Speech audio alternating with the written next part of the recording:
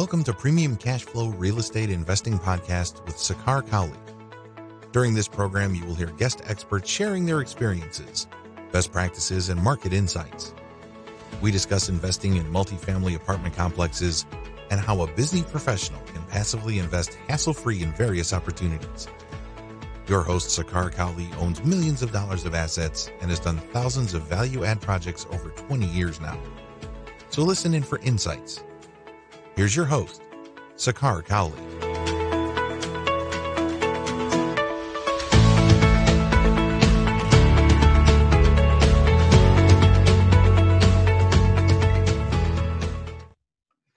Welcome to another edition of Premium Cash Flow Podcast.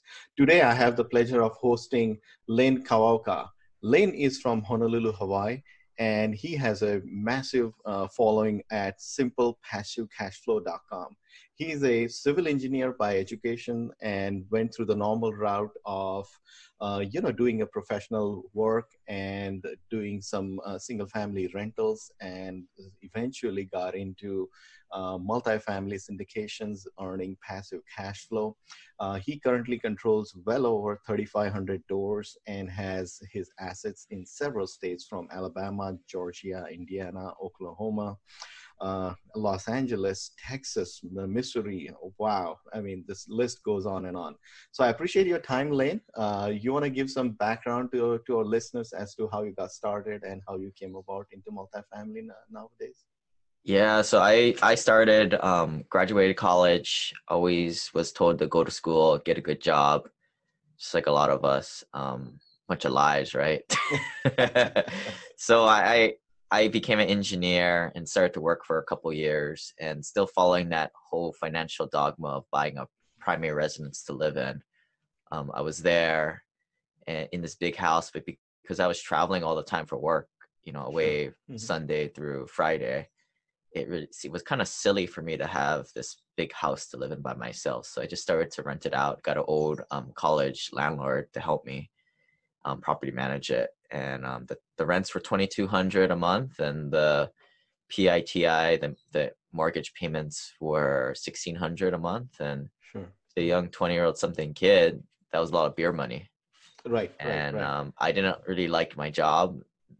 Mostly the people. People was the issue.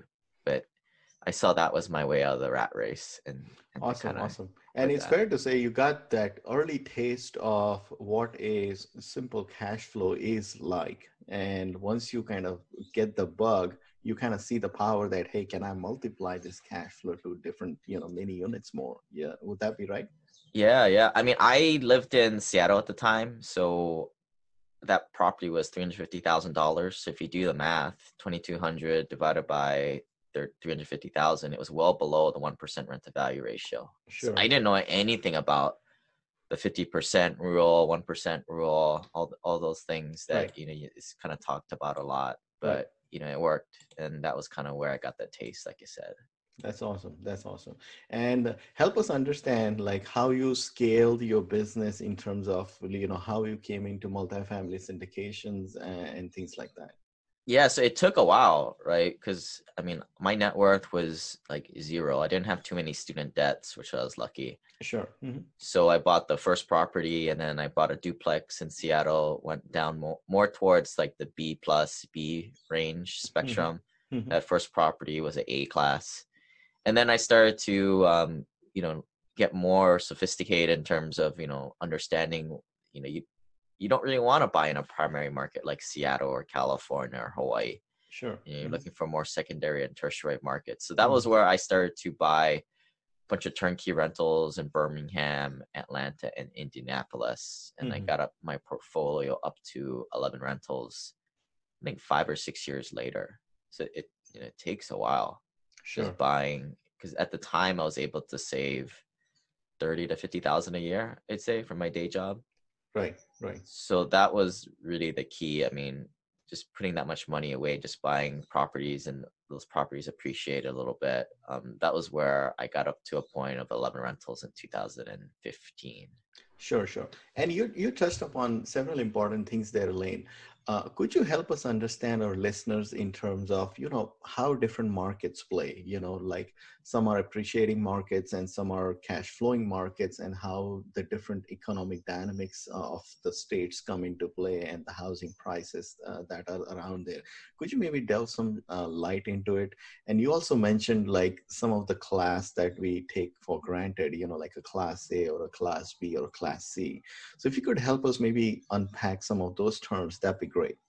Yeah, so the way I kind of explain to my guys is, you're looking, there's kind of two markets out there. There's primary markets, which are places like Hawaii, San Francisco. I mean, in fact, probably the whole state of California is a primary Sure. market. Mm-hmm. New York, Boston, where you're at, Maryland, that's a big primary market. You're just Sure. not going to find the rent to value ratios necessary to be able to cash flow.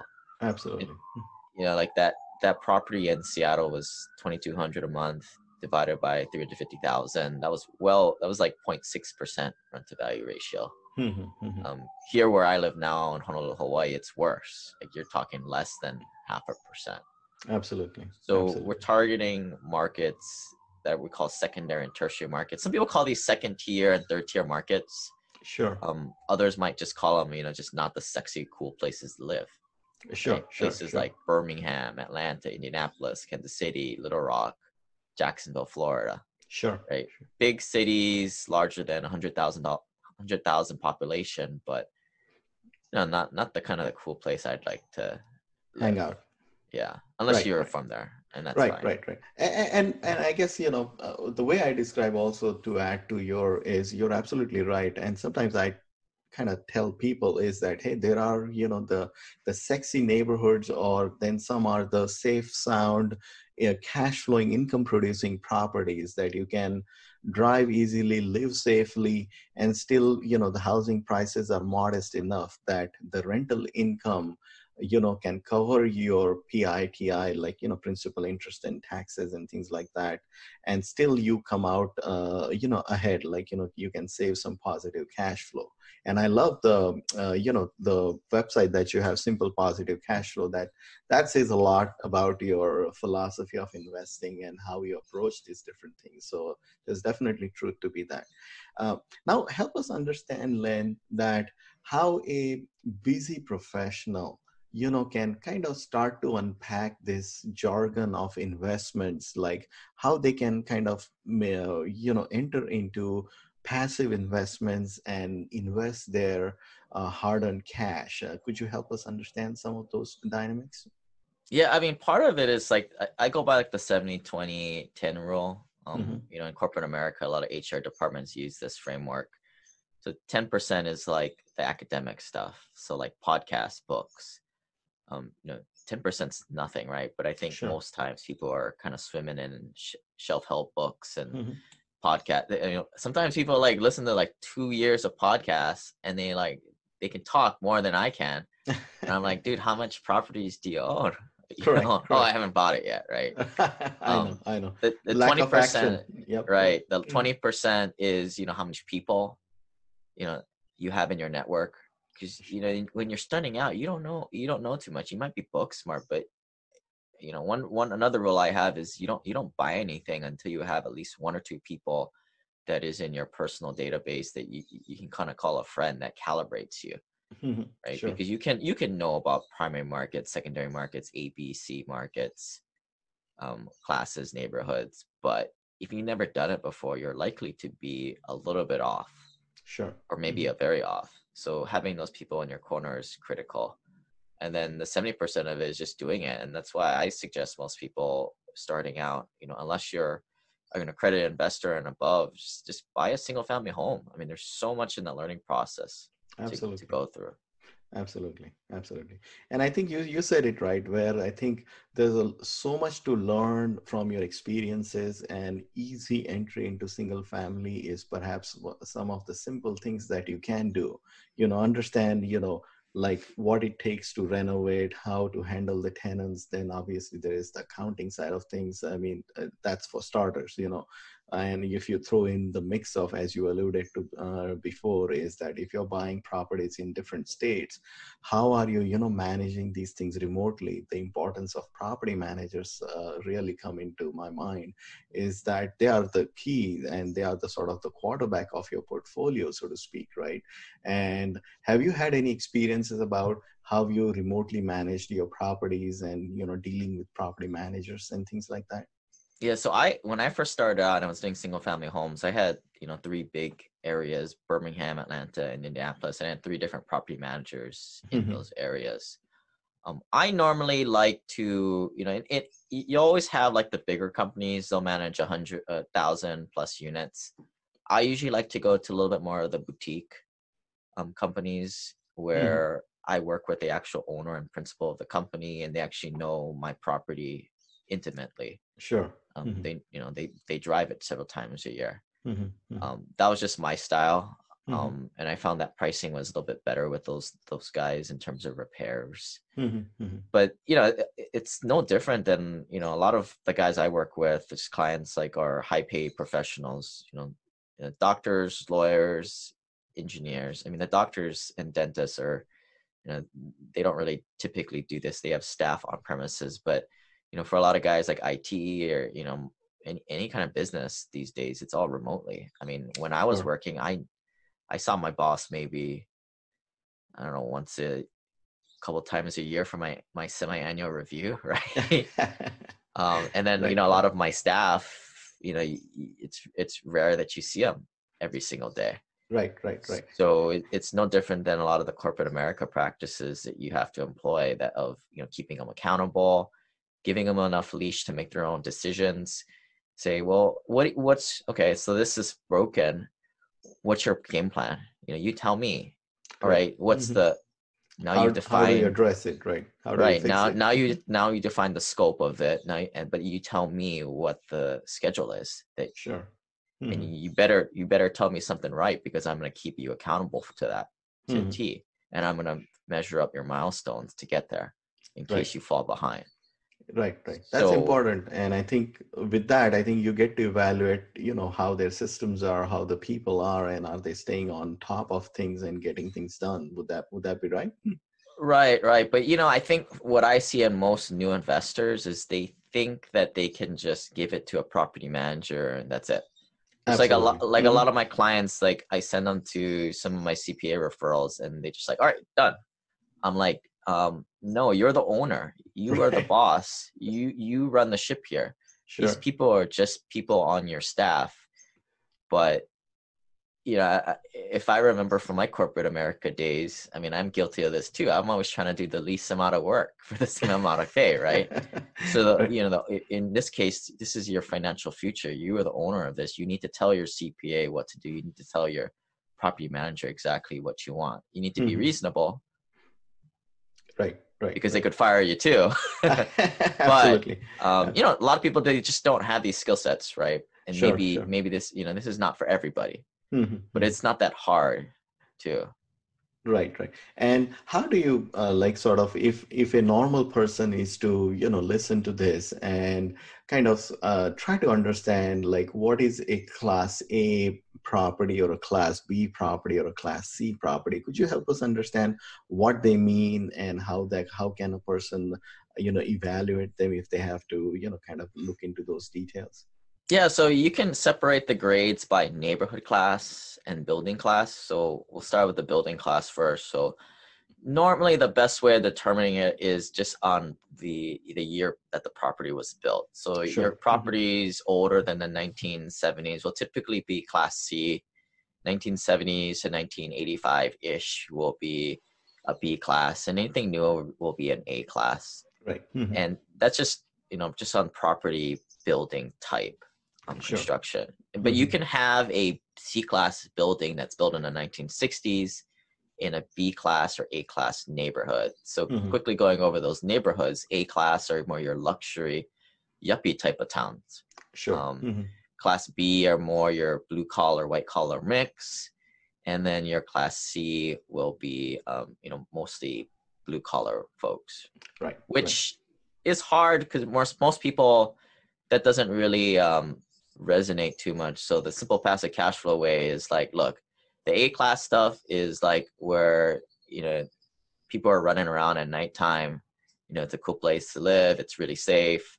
The class Sure. B stuff is, I probably wouldn't want to be out there at night. Right. Mm-hmm. But it's fine for a couple dudes to go walk around during the daytime. Sure. Class C, when I go check out my Class C apartments and houses, and I got to take pictures or do whatever, I get in and I get out during the daytime. Mm-hmm. And you wouldn't find me caught dead at night anytime after the sun goes down. And of course, there's D and F, which are the war zone properties, which yeah, absolutely. go by, and you usually got to pack heat if you want to go collect your rent on those. Right. And there are some rules of investing about how you go by these things, Lane, like, what you look for and stuff like that. Could you help our viewers understand what exactly some of the rules you go by into investing, Yeah, so I'm a numbers guy first, right? Mm-hmm. Like I don't look at anything unless it satisfies like at least a 1% rent to value ratio. And the reason why is I kind of target cash flow first.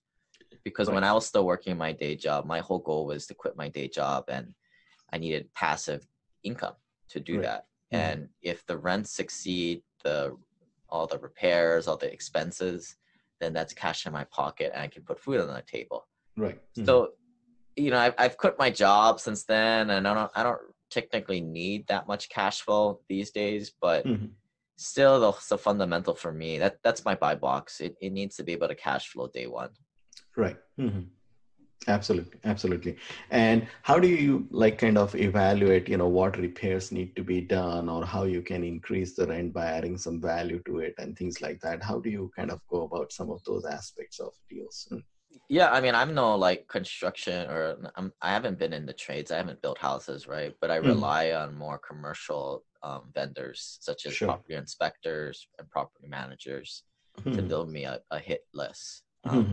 Once they get it on a spreadsheet, I can go to town, right? We're both industrial engineers. We know how to do that. That's our jam. Right. And it's just a bunch of numbers at that point, cost estimates, aim high, which you have it accounted for, and try and find all the deferred maintenance items. There will be unforeseen conditions, but you try to uncover as much of that as possible and cover that within contingency. Sure.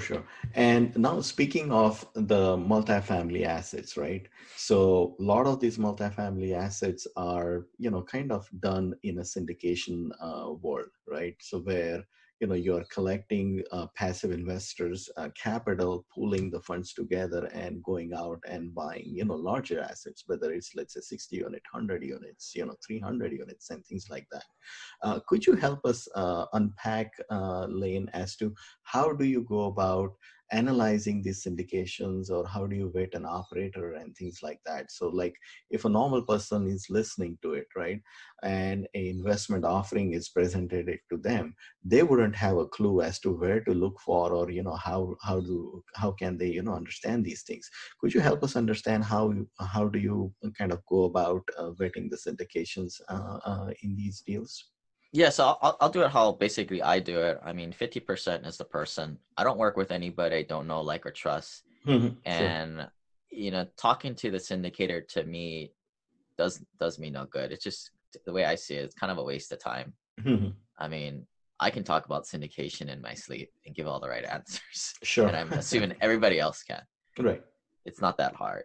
I will only invest with somebody unless somebody in my personal network that I trust, that I have an organic relationship, can corroborate the sponsor's previous experience and have actually invested with them. Because what you'll find is a lot of people that they'll say so-and-so is good, but they haven't even invested a dime. Right. It makes no sense to me. But that happens a lot. The other half is the numbers, right? Like I'll take the rent rolls and P&Ls, I'll put it into my analyzer, and what I'm doing is I'm spot checking what the assumptions are, such as the reversion cap rate, the rent increases per year, and the full economic occupancy that's being assumed. And from there, I'm just trying to make sure, I'm just trying to backwards engineer what's going on here, and is this sponsor getting aggressive on their assumptions? Right. And are we getting to the same number at the bottom of the page? Is it truly a double your money in 5 years deal? are you truly getting that cash flow where they said they were going to be? You can find a lot of character by doing that. Sure. But you mentioned like, what is the normal investor going to do? Well, number one, they don't have the P&Ls and rent rolls. 90% of LPs cannot do that analysis. Sure. So for them, I would recommend just building up your database of other passive investors. Sure. Unfortunately, these guys are not at the local RIA, or they're not on some free internet forum site. Right. On there, these are all busy professionals. Absolutely. Right. You go to those places, you're just going to find some broke guys trying to get rich quick. Right. Very, very well said. Very well said. And the part is also that to highlight is that, what assumptions are made. Like, are you like being overly aggressive that, oh, you're just projecting, something really sky high that's not going to get delivered. Like, for example, we are right in the midst of COVID pandemic right now, So if someone is, let's say, assuming, 5%, 7% type of rent growth, that would be considered extremely aggressive right now. A conservative estimate right now would be a very minimum, perhaps a flat zero, or like really 1% annual rent growth for next year or so. Would that be correct, Elaine? Yeah, I mean, the whole COVID-19 thing, I think it's a true black swan event. I mean, I know a lot of passive investors talk about it, but to me, as a more long-term investor, I mean, the way I would underwrite it is that I would just do like a 2% rent increase, but that would be for a good market. But if you have like a, weaker market, like I don't know, like a Jackson, Mississippi, right? Mm-hmm. Right. Like I would probably underwrite it like 1.5% rent increases per year. Right. Minimal the best, basically. Got it. Yeah. But a lot of, like you said, when you're getting above 3% a year, you're kind of pushing it. And that's just one lever that, exactly. syndicator can kind of pull. Absolutely. I mean, there is a whole host of other issues as far as, how much the payroll is, how the utilities are, you got your contract services and all that. So there's a lot of levers that you still have to consider. You're absolutely right. So now, Elaine, someone like you who have been, let's say, into single family before you scaled your business to now you're controlling, let's say, 3,500 doors in many states now. Could you maybe help our listeners understand how you scale your business? How, what are some of the, highlights that you can share with us that how can someone scale the business to that level the way you have? Yeah. So it's not really practical advice, but the only reason I was able to scale it that much is I had this silly podcast that people like to listen to that I started back in 2016. Interesting. It's like, because the reason I say that is because, I was living in Seattle and, I had coaching to go and do my own multifamily deals, but like the vast majority, I would say 90% or more people fail and flunk out and never get their first deal. Right. And I was one of those people. The reason being is if you really want a good deal, not another garbage 99% deal out there, you really have to actually go visit these properties and build rapport and relationships with the brokers. Absolutely. And I just didn't like to do that. And it was just impractical for me to go hop on a plane from Seattle, go down to Texas or wherever. You're absolutely right. There are, sort of your work, professional life constraints and the physical constraints. I mean, given that you were in Seattle, you were pretty much on the north corner there, and it's almost difficult to do that, right? So let's say your podcast was one. Was there any other elements that you added, perhaps that helped you grow? Well, I mean, as I was saying, like, I just did the simple math calculation in my head where, I took my net worth and I was like, all right, assuming that these deals, they pay me 12%, 13% IR. I mean, a lot of them are underwritten to be more like 15%-ish. Sure. But I just wanted to be conservative because at the time I had built up a pretty good network of other passive investors. And to a point where I had several guys that I could call on and that were in 20 something plus deals. And I was like, hey man, like, how do these things actually really work? Is it all what they say it's going to be? And so that was where I kind of backwards engineered into that that 12 to 13% number. So Interesting. I just built a spreadsheet, and I was like, all right, this is how much money I have. This is how much money I can invest every year. And this is, if it grows at a 13% IR, where is my my numbers going to be by the time I'm 35, 40, 45? Sure. And my goal was I wanted to quit my day job as quickly as possible. It's safely too. Right. So I realized that I could do that well before I was 40 years old. And that was why I was like, screw it. Why would I want to be a general partner, put up all this hard money, take on all this risk? So I originally went down the path of being a passive investor. Just, I knew how to analyze deals, so I was probably better than most in terms of picking the right horses, is what I figure. So that's what I sought out to do first. And that was my first kind of foray into syndications and private placements. Interesting. So now the 3,500 units that you control, these are all passive investments, Lane, or do you have any general partnership stake, or do you are you maybe a strong proponent of investing passively all the time? Just trying to understand. Yeah, so then the story changed, right? So people from my community wanted to just kind of copy what I did, sort of just whale watch. I don't know why they trust me. Some guy just talking through a microphone on the internet, but they did. So, people started to join me in deals, and to protect them, I went into the general partnership to get control as kind of fiduciary responsibility to kind of protect their best interests. And then kind of here we are today, basically. That's awesome. And just for our listeners, Lane has Huey Deal Pipeline Club, which perhaps is his network where I think passive investors are, investing and plus doing deals within his ecosystem. You want to share more details about your club, Lane?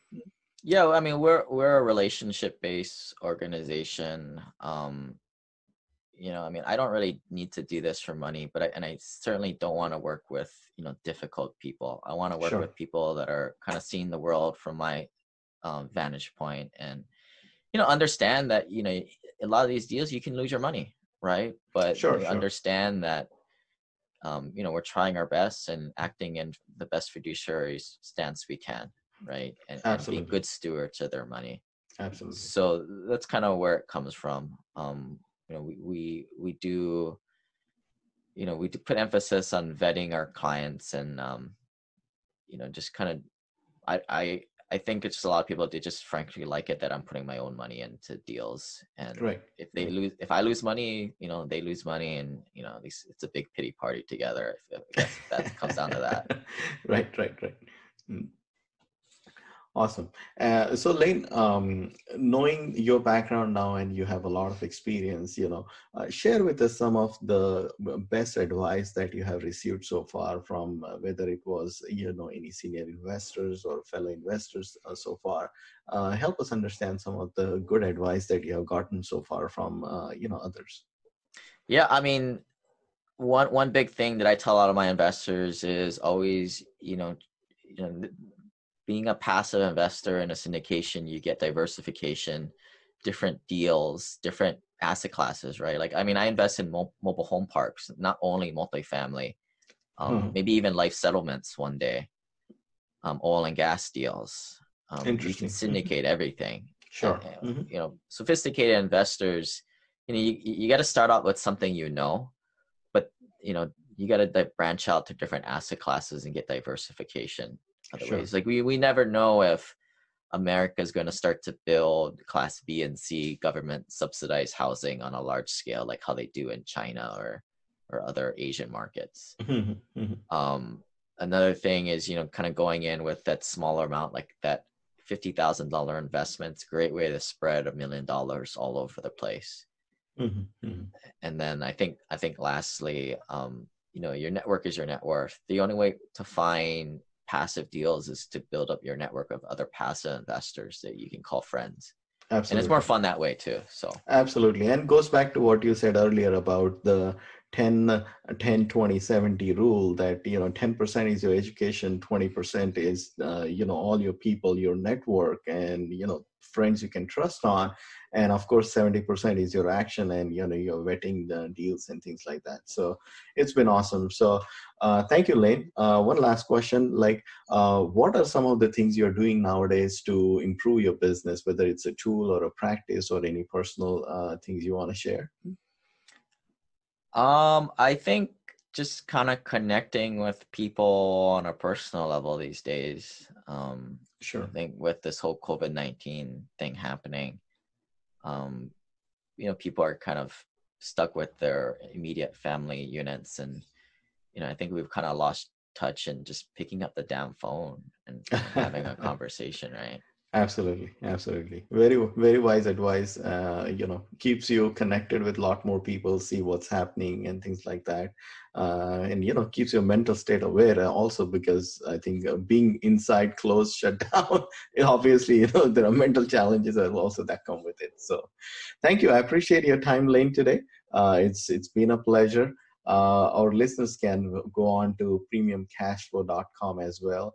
And there's a clear link for Invest With Us, where they can register themselves. And we regularly have deals where we are also connecting with investors, and we are happy to jump on a phone call, have a brief discussion about what your investment goals are, if you're sophisticated, accredited, and things like that. So all the investments we do are done with proper disclosure and documentation via SEC.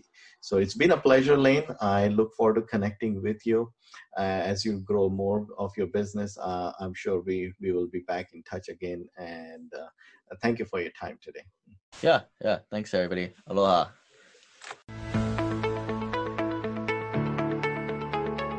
Thanks for listening to Premium Cashflow Real Estate Investing Podcast. Please join us at premiumcashflow.com to sign up for weekly updates, research articles, and more. We will see you again for another great interview with an expert guest.